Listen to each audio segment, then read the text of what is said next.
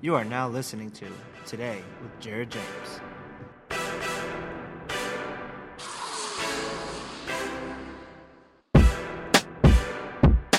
Hey everyone, and welcome to episode 21 of Today with Jared James. As always, guys, thanks so much for listening. Make sure that you give it a great review, 5 stars, subscribe, and share it with someone you think would benefit from it. Thank you to all of you that have been watching up until now as well. On today's podcast, I'm actually going to go a little bit more in the direction that I've been talking about going lately, where not rant style, but just kind of talk to you guys about some stuff that's going on, so you can kind of see how I think and what I believe about things and such. And what I'm going to cover today actually comes from some comments that were made recently by someone that a lot of you know, especially because a lot of you are entrepreneurs, Mr. Gary Vee, somebody I've had respect for a while, just for what he's been able to do from an entrepreneurial perspective. But he made a bit of a splash this week when he declared that buying a home was a bad investment. He actually talked about how one of the things that pisses him off more than anything is that he put something like $400,000 down on his home, and he thought it was a complete waste of money, that it could have been used in another area. And not for nothing, this is also something that, for those of you that follow that area, this is something that another industry icon, somebody who's got a lot of followers, a lot of pull, Mr. Grant Cardone has been saying for a while as well, that he says buying a home is a bad investment.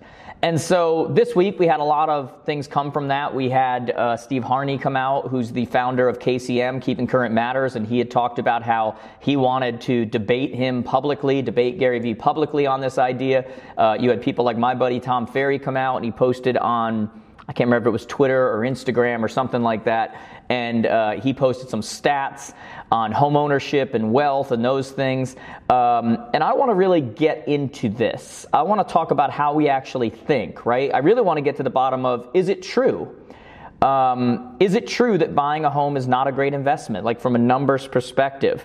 What we don't want to do, as I kind of dive into this, is that we don't want to buy into this polarizing, politically correct world that we live in, where we always decide first what it is that we believe based on what it is that we need to believe, and then find facts to justify it. You know, if you do that, you'll never get to the truth, and that really is the climate we live in right now. Whether it's politically, whether it's in issues like this, it's just how people think, right? And the problem with that is that you'll never actually get to the truth, and if you don't know the truth, you can't effectively argue or make a case for the right side, not just your side, the right side. So if I can, let's take a little bit of a different approach and really look at why such smart people, and guys, let's face it, someone like Gary Vee or someone like Grant Cardone, they're not idiots. Like, they don't just come up with these dumb things to try to get views. Like, they're very smart people. And so let's take a little bit of a different approach and view why such smart people who have accomplished probably more than most everybody who's listening to my voice right now, why they would come to these conclusions, okay? Because obviously they believe, they don't just talk about this. This is what the way that they're living their life now. I mean, I know that Grant doesn't buy places; he rents places short term, and why does he do that? So when Steve Harney talked about this, and when my buddy Tom talked about this, they posted stats, and they talked about how the net worth of a homeowner, I think the ones Tom posted were $319,200 net worth of a homeowner versus $6,710 for a renter, which seems pretty convincing, right? Like that seems convincing, but there's also, you got to understand where that comes from. There's been other stats out there. I mean, you can make stats say whatever you want them to say, but there's other stats out there that with differing numbers that say that the average net worth of a homeowner is $231,400 compared to, $5,200 for a renter. There's other stats out there that have them even more divided. The point is, I think the overall point that we all can agree on, depending on what stat you're looking at and how they pulled those stats, is that the net worth of a homeowner as a whole is higher than that of a renter, okay? Now, the real question is that stat true? Does it make sense when you look at what somebody's actually put in? So I did a little bit of math, and I figured that if someone were today going to buy a home for $300,000 at a 4.42% rate, that over 30 years, that $300,000 loan was actually going to cost them $542,098, okay? Their payment on that would be about $1,506 once you figured PIMI. principal, interest, mortgage, and insurance, you're probably just around $2,000 a month, okay? And so when you look at that, $2,000 a month times 12 months is $24,000. Over 30 years is $720,000. That means that in total, they're going to spend about $720,000 for a $300,000 home, okay? Now, you also have to figure that they're probably going to put about $100,000 or more, depending on that home, in improvements, which means really they're just up over $800,000 or more for a $300,000 home. And what I'm trying to do with you right now is I'm trying to get you to see why someone would make that argument that buying a home is not a good idea, and really decide, are they right or are they wrong? Because again, if you don't know if they're actually right or wrong based on the facts, you can't actually argue for your side. You can't actually look at a potential buyer, a renter, a seller looking to sell that's looking to get into another place and tell them whether they should buy or rent, because you're simply giving them what you think is best for you, right? If you rented that same place for about $2,000 a month, because obviously now you wouldn't be taking on all the PIMI, you wouldn't be taking on home improvements, you wouldn't be taking on those things. You're going to come in, if you did that for 30 years, that's somewhere around $720,000, okay? So you technically are a little bit less with the renting than you are owning, because you're not taking on the money put towards the house and the things that I talked about previously, and that's probably where they're making that from. They're also, as a homeowner, you're making a down payment. That down payment is something that someone like a Gary Vee or someone like a Grant Cardone would probably consider that money that they would have liquid that they could do other things with, that they could make more additional money on, right? Now, if all things are equal, you're paying the exact same amount. What we always teach our students, and what the truth is that you're going to pay a mortgage either way. It's just a matter of whose equity are you building. And that is 100% true. Whether you're paying a rent or whether you're paying a mortgage, you're paying somebody's mortgage. It's just a matter of whether you're paying your own or whether you're paying somebody else's mortgage, which means you're building their equity or you're building your own, right? And Gary Vee's and Grant Cardone's arguments, if I'm really being frank, they're both right and wrong. They're just coming from a rich person's perspective. And I'll explain to you exactly what I mean. I've listened to both of them plenty. I know that they would probably make the argument, especially Gary would probably make the argument, that he wouldn't want you to rent at the exact same rate you were going to own something. He would want you to rent at a lower rate. Get something cheap. Live with your parents. Do all of those kinds of things. Don't pay for home improvements. Don't have down payments. Keep that money liquid. I know that Grant would make that argument. Keep that money liquid so that you could buy a multifamily, buy something else which actually generates income, generates positive cash flow, and skip the potential long-term equity that you'll potentially gain. Let's call it, in this case, $300K, right? Because we said that the average homeowner has a net worth of just over $300K. We know that 90+% of that comes from equity that they build in their house. And they would say, instead, save that $300K, have it as liquid, and invest it for more of a return. And again, I'm telling you that really comes from kind of a rich person perspective, because they have the ability, the know-how, and they've also shown the ability to take that money and to turn it into other things. It's really one investment over another. Are you investing in a home? Are you investing in something else they choose to invest in? Are you investing in a tech company? Are you investing in your own business? Are you investing in... It's really just a choice of where are you investing. But let's be very honest about something, especially when it comes to home ownership and why home ownership works for most people. The average person is never going to do that. The average person is never going to take that liquid money and turn it into something more. The average person is never going to save at the rate that they would save by not having the money put down towards a house or having a cheaper rent. They're not going to do that at the rate that someone like a Gary Vee or a Grant Cardone is going to do, because buying a home for so many people is like a built-in savings plan that actually protects you, or protects most people, against their own lack of discipline to actually save. And I'm going to explain exactly what I mean, but that is the truth. When you do this, when you buy a home, you may be able to look at the numbers if you're really honest with yourself and say, hey, I could have this liquid money I didn't put as a down payment. I could have this additional savings by not having that rent, not having money I'm putting towards improvements, having a cheaper rent, and I can take it and turn it into something more. That's very hard to argue against, okay? But buying a home and what it's really become It really has become a built-in savings plan for people in a world where they're not doing it on their own, okay?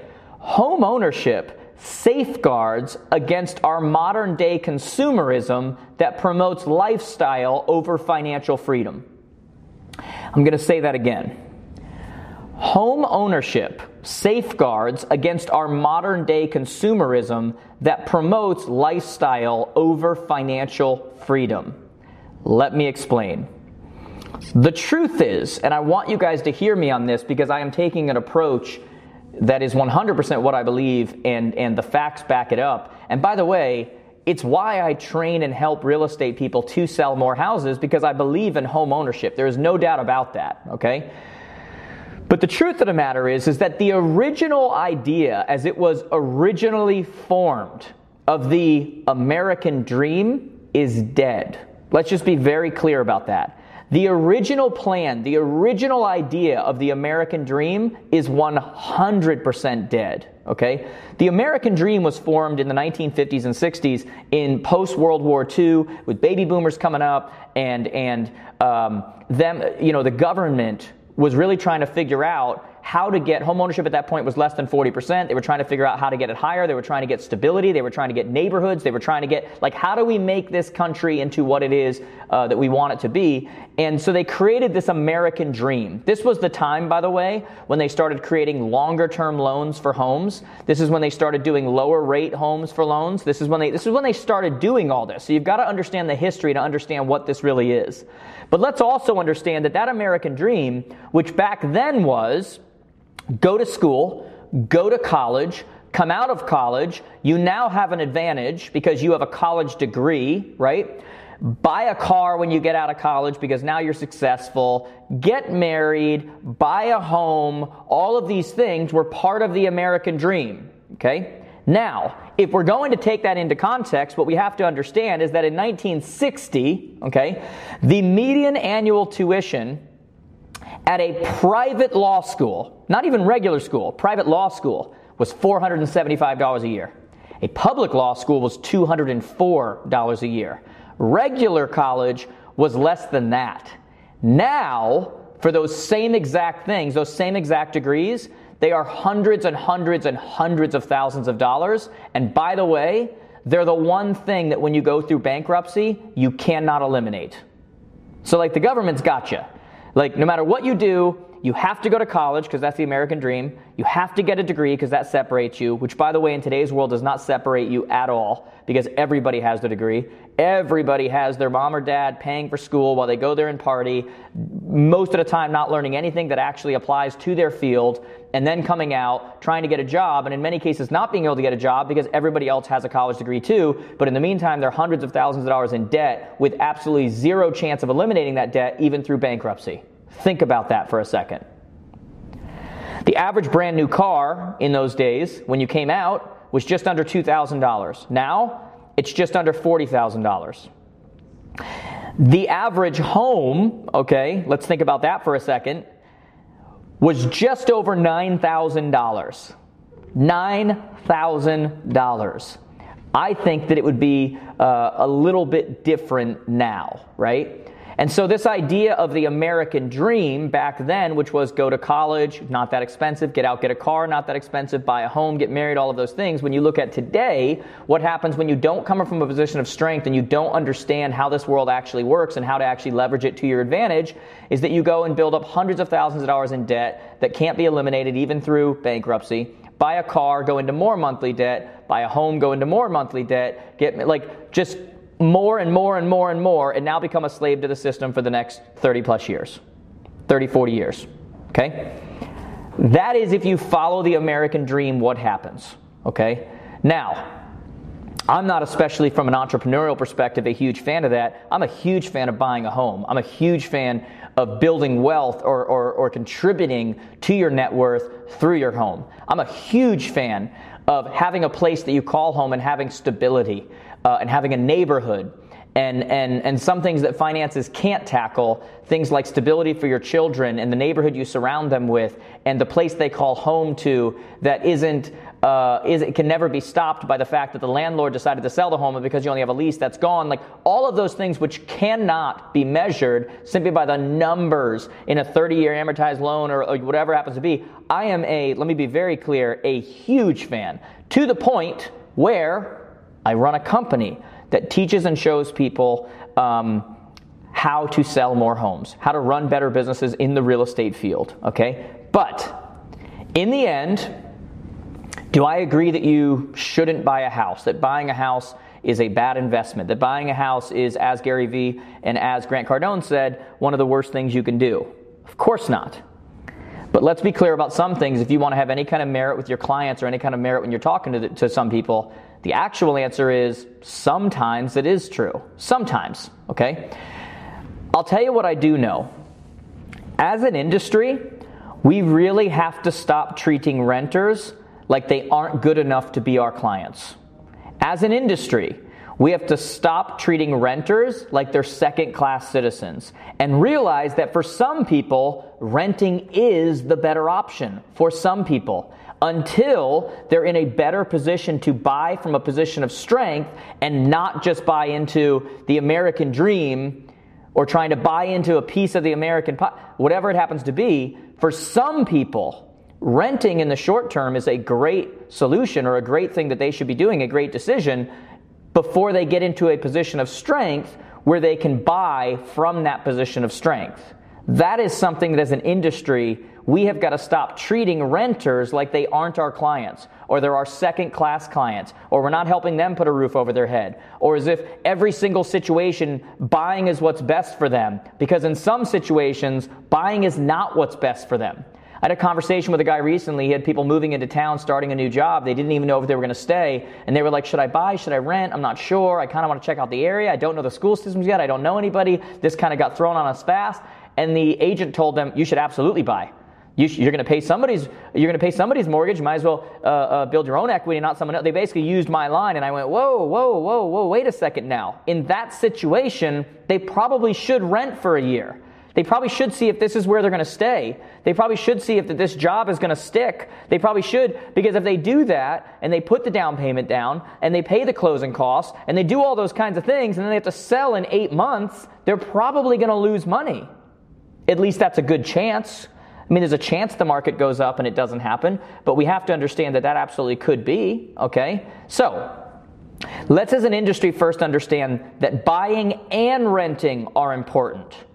That both of them are important. That renters are just as much our clients as buyers are, okay? Now, were Gary Vee and Grant Cardone wrong?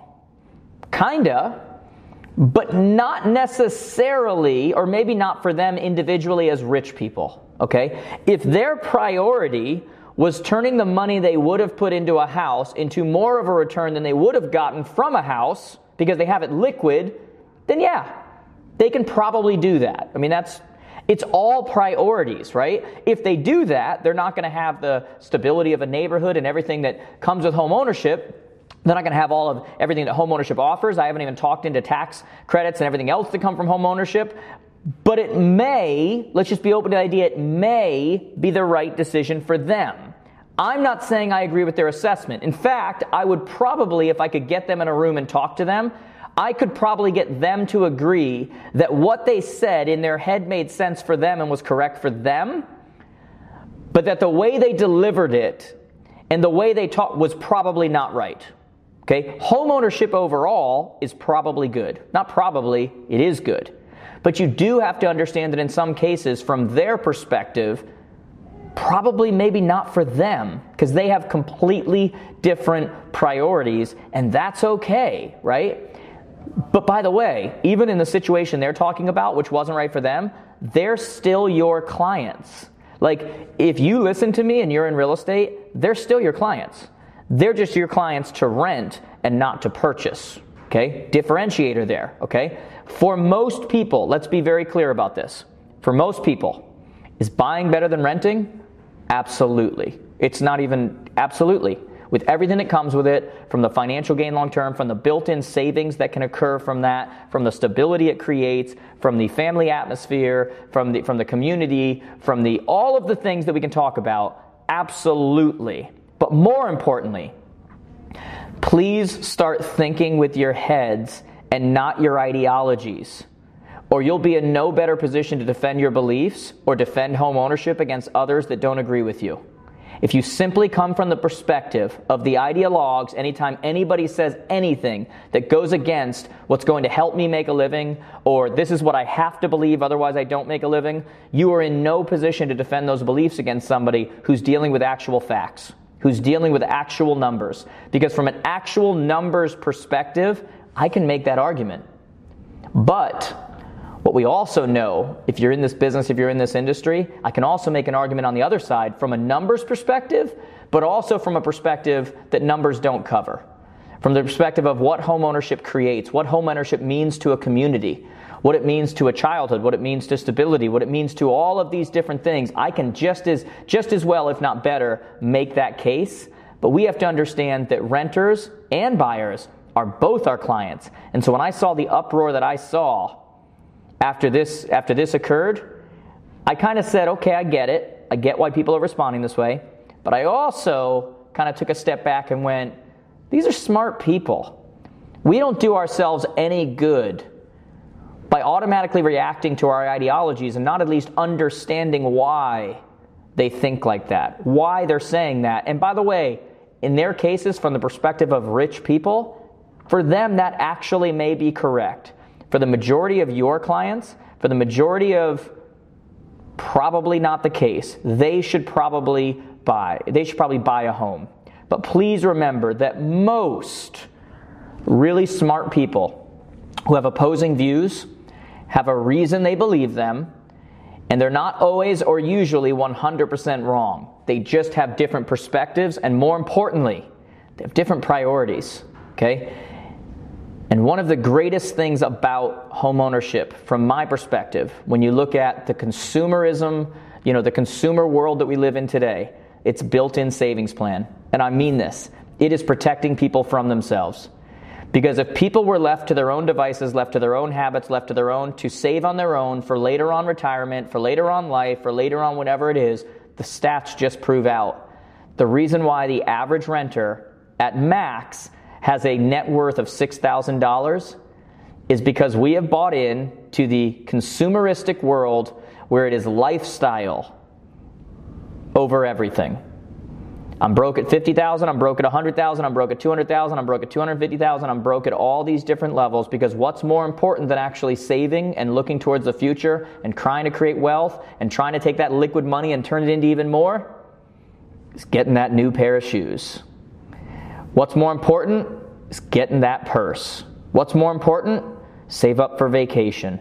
What's more important? Everything. But what actually matters from a financial perspective long term. And the beauty of home ownership is that it still protects that. Thanks for listening to my podcast. If you enjoyed this episode, there's a few things that I'd like you to do. Subscribe, share this with someone you know that you think would also benefit from it. Leave a review on the platform that you're listening on. And do me a favor, go over to connectwithjared.com. Connect on all the platforms I'm on, Instagram, Facebook, Snapchat, YouTube, all these places. And do me a favor, leave me a message. Let me know what you enjoyed about the episode. And more importantly, let me know what you'd also like to hear about moving forward.